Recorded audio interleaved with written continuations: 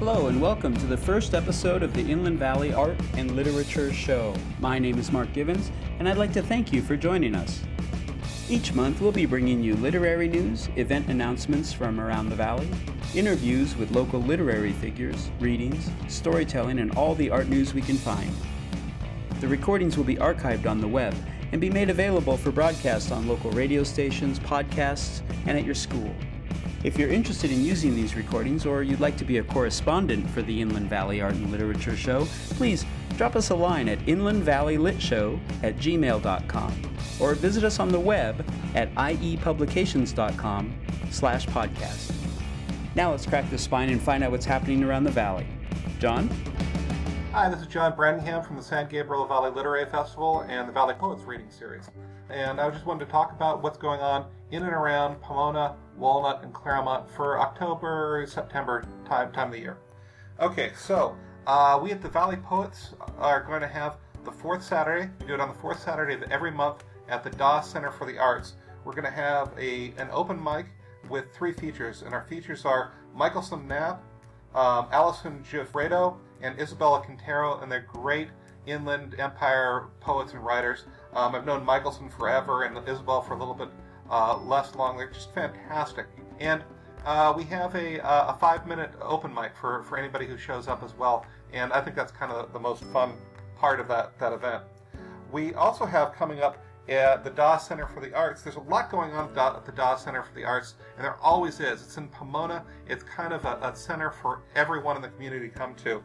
But they're coming up on their yearly Aztlan Festival, which features local Hispanic and Latino artists. And it's just, I think it's really their best show of the year. It's absolutely fantastic every year.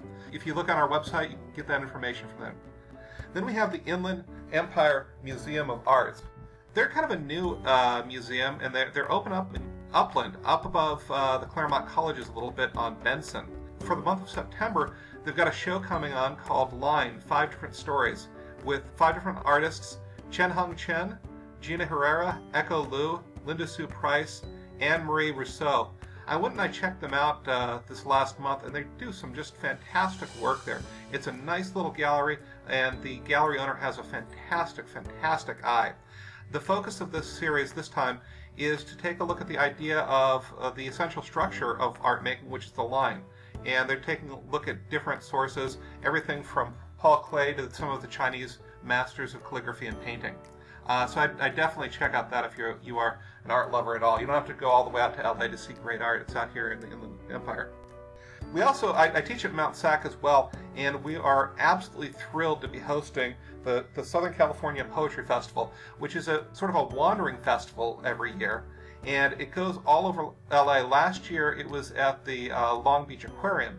And so I'm thrilled. I asked them if they'd come out and let us host it this year. It's going to be, if you know Mount Sac, it's going to be centered around 28A Room 103, which is the big technology building. It's the building right next to the swimming pool. Anyway, you can take a look at our information on the website to check that out. It's going to feature 2 solid days of poets and writers and their publishers, and it's just a celebration of poetry. So if you have any love of poetry, whatever, this is kind of one of the big celebrations in LA all year round. And I love it too because it's kind of in one of these times of the year when there aren't a lot of other poetry festivals going on. You know, the LA Festival of Books and the San Gabriel Valley Literary Festival and the San Gabriel Valley Poetry Festival are all in spring. This is one of the big ones in fall, and it's really I like to go to this every year. Okay, so for the Inland Valley Art and Literature Show, I'm John Branningham. Talk to you soon. Hi, this is Tim Hatch with the Inland Valley Art and Literature Show. I am here with Michelson Stone Sweat Knapp. We are 2 poets who like to talk about poetry, and today we're going to be talking about the poetry of Ross Gay. So before we start talking about Ross Gay, I want to quickly give his bio. This is lifted directly off of his website. Ross Gay is the author of 3 books, Against Which, Bringing the Shovel Down, and Catalog of Unabashed Gratitude. He's the winner of the 2015 National Book Critics Circle Award and the 2016 Kingsley Tufts Poetry Award. Catalog was also a finalist for the 2015 National Book Award in Poetry, the Ohioana Book Award the Balcones Poetry Prize, the Hurston Wright Legacy Award, and it was nominated for an NAACP Image Award. He's very impressive. Broken Mania. This is not a joke when I wrap my hand tight around the drunk man's throat. The drunk who heaves his girlfriend around the Chevy while she begs no and please, and the pub's other drunk men won't be bothered because the Flyers play the Red Wings in Game 2 for the Cup. This, drunk man, is not a joke. And when I left my pal's house for some hot tea at 7-Eleven, I did not know that we would meet. But meet we did. Inmates we have become, I would say, what with that gurgling noise slurping about in your throat. And your girlfriend clutches my arm, wide-eyed and sad, not sure for whom she roots, but she knows her duty where she sleeps. This is not a joke, drunk man. If the time and place were right, you would have been dead, your tongue yanked out and nailed to your forehead. But the time was not right. Bouncers tore me from you, and I was wearing bear slippers, big, furry, with soft claws. Maybe I was too self-conscious to finish the job. Maybe it was my friend at my side, just released from a funny farm for a psychotic episode, whispering and quaking, "That's enough. That's enough." You did not know this about me, or my friend, did not know the previous day his hand dug hard into my shoulder from the car's back seat as we approached another hospital, pleading, "Don't let them do this to me. Don't do this to me." That he hasn't slept in 5 days and is wired, told me things I can't repeat for fear of my tongue turning black rock and infecting my brain. That it has nothing to do with Samaritanism, the woman, or humanity. This, drunk man, is about me. About me shrinking your universe around your throat like a noose, showing you that, to you, at this second, I am God. And until my friend's mania is broke, my arm melts rocks and is a machine for murder. So the reason I wanted to talk about Ross Gay was because I happened to see Ross read poetry at the AWP conference in Washington, D.C. last February, and he basically had the effect on me of making me want to completely rewrite everything I had written from, I don't know, a more positive perspective, because a lot of the subject matter that I explore is dark and ugly and blah, blah, blah, but I just felt sort of like an amateur, but then I also felt, once I got past that, inspired to work harder, to be a better poet, which anytime I encounter someone like that, it blows me away. And Michelson, you've actually seen him read too, yes? Yes. I saw him when he came into Claremont when he won the Kingsley Tufts, and again in the Claremont City Library when he read there. He also came out to IIA in my final semester. Nice. I don't think I realized that. He did a reading there, and he usually came in and talked to us for a little bit. I can't say enough nice things about him as a person. That man just has such a big heart. One of the reasons that I wanted to talk about Broken Mania is because you watch the guy read or listen to the guy read, and or you just read his poetry, and it's got such his poetics are coming from a place of, I mean, sort of positivity, not that forced, conjured positivity, but a place of genuine, absolutely, happiness. It seems like. Yeah. I think there's definitely a generosity of, I hesitate to say spirit, but there's definitely, it's the opposite of the sort of hallmarky Lifetime movie. Yeah. Kind It's of not stuff. forced. Which is, yeah, it's not forced, but what Ross Gay has in this work is definitely that authentic, and there's just a love. There's, I think, in Broken Mania, I think one of the things that's so striking about the poem is how much love there is for the figures that are in that poem. All of them, including the speaker, are people in crisis. Yes, absolutely, yes. And the thing about him is there's the line, the last two lines of this poem. My arm melts rocks and is a machine for murder. For murder being the last line of the poem. That's a hell of a line break, and it's hyperbolic, and yet yes, yeah. authentic and genuine. It doesn't feel like the sophomoric pissing contest that it could very easily feel like. I agree, and it also is a work that shows into sharp contrast all of the sort of glowing, happy things that we've been saying about him. That there's all of this love, but then there's statistically the person, if murderers statistically murder somebody that they love, right? So the gist of the poem, I guess the narrative arc of the poem, it begins with the speaker's hand closed around a guy's throat, which is a hard place to start out at and then bring the reader into a sympathetic point of view for anyone committing an aggressive action. Certainly, from a narrative from a narrative standpoint, we absolutely tend to root for underdogs.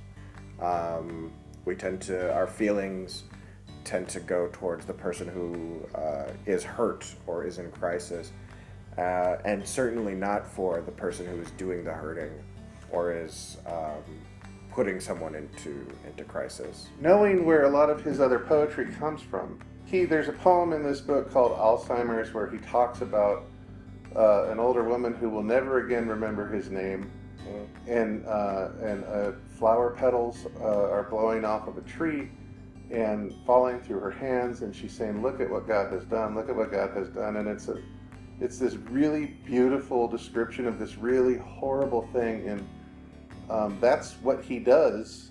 But this is the most overtly violent and angry poem of his that I've read. Again, certainly in this collection. In this collection for sure, and I haven't read his second collection, and I've only read selections from the third. But anyway, it blows me away, and it's a powerful poem. Okay, thanks for listening. For the Inland Valley Art and Literature Show, I'm Tim Hatch. And I am Michelson Stone Sweat Knapp. And we appreciate you listening and look forward to talking to you next time. Hi, this is Joe Scott Coe with Riverside City College and Riverside City College Muse Literary Journal. I want you to know about our special fall reading series for 2017. We have 4 readings and Q&A with regional authors. All events are on Wednesdays. All are free and open to the public. They begin at 4:30 p.m. and they're located in the quadrangle or the main quad, room 24 on the Riverside City College campus. Our lineup begins on September 13th with poet Kenji Liu. On September 20th, poet and Inlandia Literary Laureate Nakia Cheney. On September 27th, poet Timothy Hatch. And on October 4th, Judy Cronenfeld, a regional poet and essayist, will conclude the series. For more information and for updates, go to RCC Muse magazine on Facebook. All events are sponsored by RCC Muse and Poets and Writers Incorporated through a grant it received from the James Irvine Foundation. Come out, we hope to see you there. Hello, this is Nakia Cheney, the current Inlandia Literary Laureate. What you'll be hearing next is a recording from PI, the Poetry and Performance Alliance of the Inland Empire. We meet once per month at the Mosaic in San Bernardino, where we create and discuss poetry, talk about performance, and think about social justice issues. Joining me in conversation is Micah Tasaka and Angela Panario-Dondo. Please enjoy. The cool thing about this is we always walk away with like a damn good poem. You ever felt that? Like you walk away and it's like, dang, For sure. I felt good. That poem felt good. That felt like a good poem. That felt like like you could do something with this. It's a conversation that you can take and you can continue. So thank you guys for coming. I appreciate it. Thank you so much. And I like what you said about also like the workshop, I like it, especially, and it's right when you're in a place where you're actually like in conversation and dialogue about the poem and not about what's not working or anything, but just like what's stimulating you, what is interesting you, what is resonating with you, just talking about it, like opening all these portals instead of, okay, what's working, what's not working, and I'm sure there are folks that find that useful, that's part of, I guess, of the editing process, but I think there's so much to gain when you just read the poem and you talk about it, you just talk about it, and I think that's the big mistake. And then the other one, I was thinking about like the existence thing that we were talking about. We were talking about like the Audre Lorde quote, like my existence is a form of political warfare, and so caring for myself is not indulgence, but it's actually like a form of like political resistance. Okay, so my existence is political, and every day I feel it, weighing heavily on my joints, causing knees to buckle, snapping bones in half, difficulty breathing, barely kept intact. My existence is on the front lines constantly, dodging microaggressions as hand grenades, stepping carefully through fields of landmine looks. They'll burn a hole through me one day, I am convinced. I disrupt the feelings of others that need to be shaken. My existence is necessary, my thriving survival so very much needed. The metallic glitter in a world of primary colors, shimmering and challenging what it looks like to shine. My existence often causes discomfort to those used to having it one way, to those afraid of changing the white paint on the walls, the 4/4 rhythm in every song, the stanza breaks, the symmetrical portraits, and that's all I have. And it's not telling Yeah. someone what to do. Totally, yeah. There's no kind of like didactic type of, this is the right thing to do type of stuff in there. You don't get that, you should be doing this and you should be doing this and why aren't you doing this, that I'm better than you are type of thing. I am here, my own existence is my resistance, which is really good. And the images. the images, beautiful. But that is a cool way to think of resistance, especially for artists and for poets. It's acknowledging your existence when your existence is a threat. I am authentic. I am real. I am worthy. That's what you hear in it. I am worthy. Yes. Yeah. But it's done I love the way it's done. It's done in not a plaintive way. It's done in a powerful, like you said, immediate. There's an immediacy there. There's definitely immediacy. Yeah. Well, no, it's okay. No, I just put that there. All right. So I felt some resistance. I would have to say with the questions. I felt some resistance, but.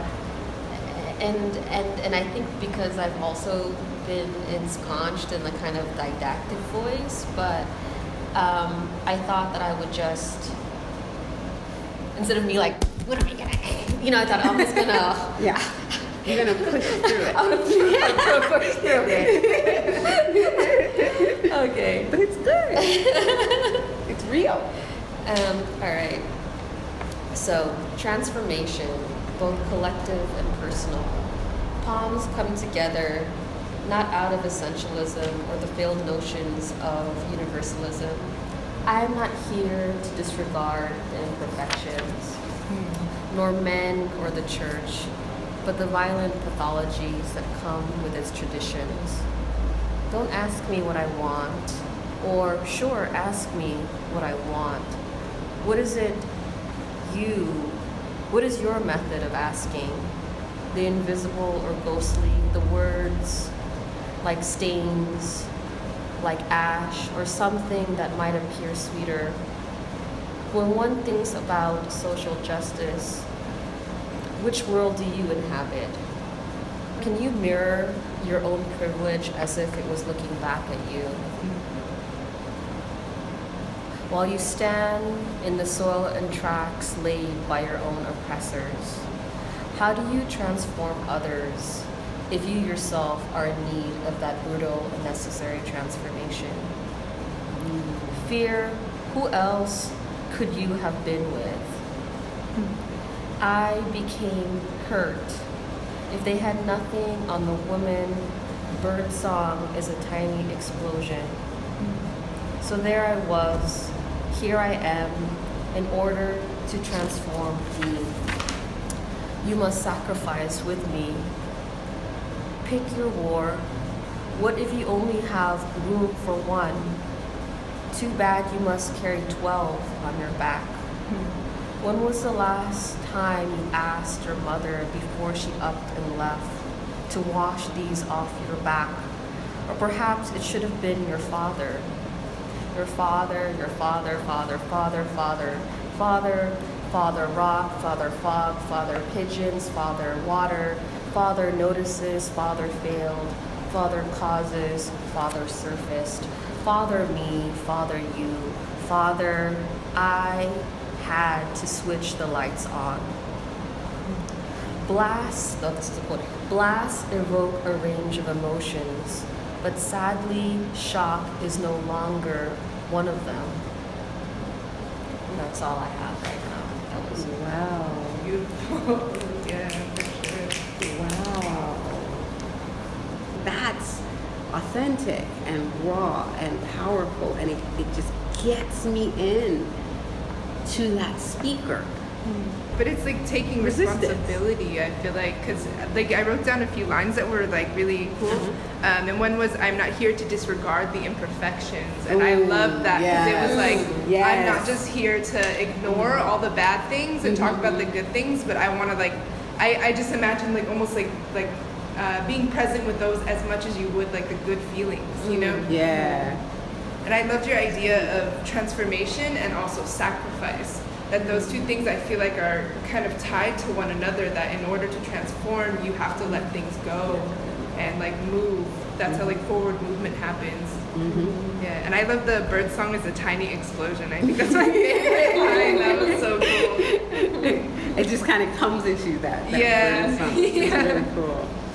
Alright, so again, I was just thinking about just basically that question.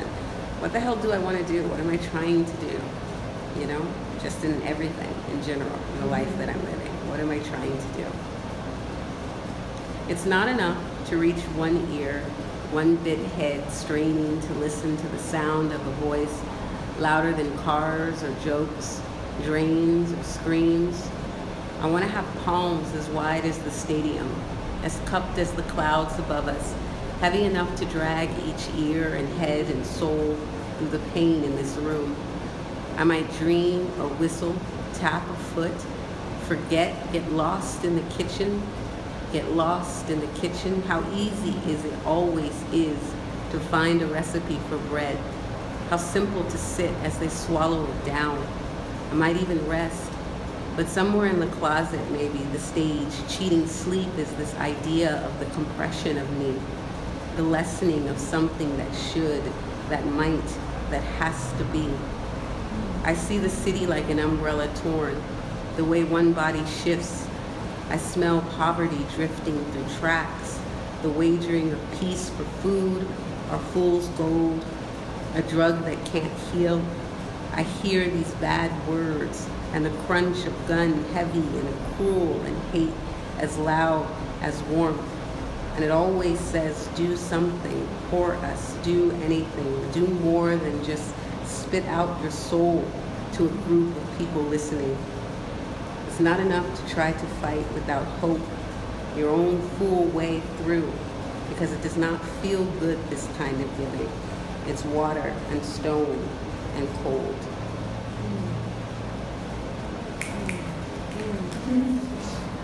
Well, to me, kind of almost pointed back to that idea of sacrifice and of like, I can't remember the line. It was like, how hard is it, as it always is, to find a recipe for bread, right? Something like that. And that one I loved because it was like really about like the power of creation, but also like something very simple and just like a very like staple form of creation, if that makes sense. I don't know if that makes sense, but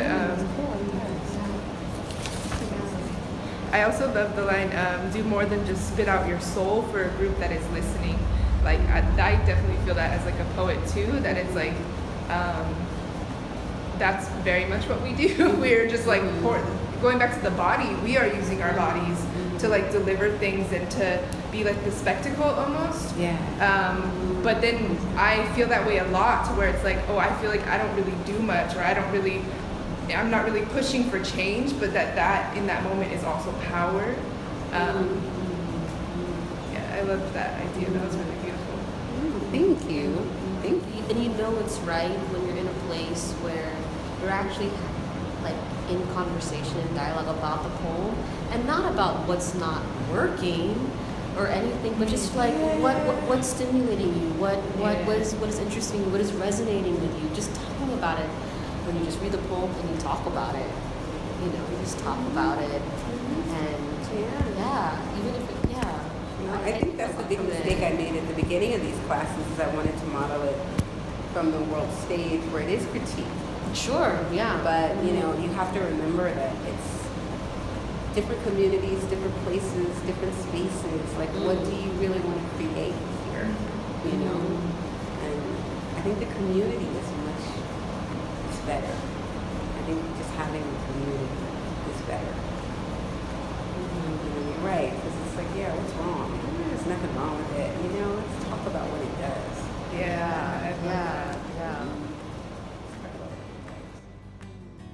Thank you so much for listening. For more information, please join the PI, Poetry and Performance Alliance of the Inland Empire, at the Mosaic, a new literary art space in San Bernardino at 244 West 5th Street, San Bernardino, California. This is Nakia Cheney for the Inland Valley Art and Literature Show.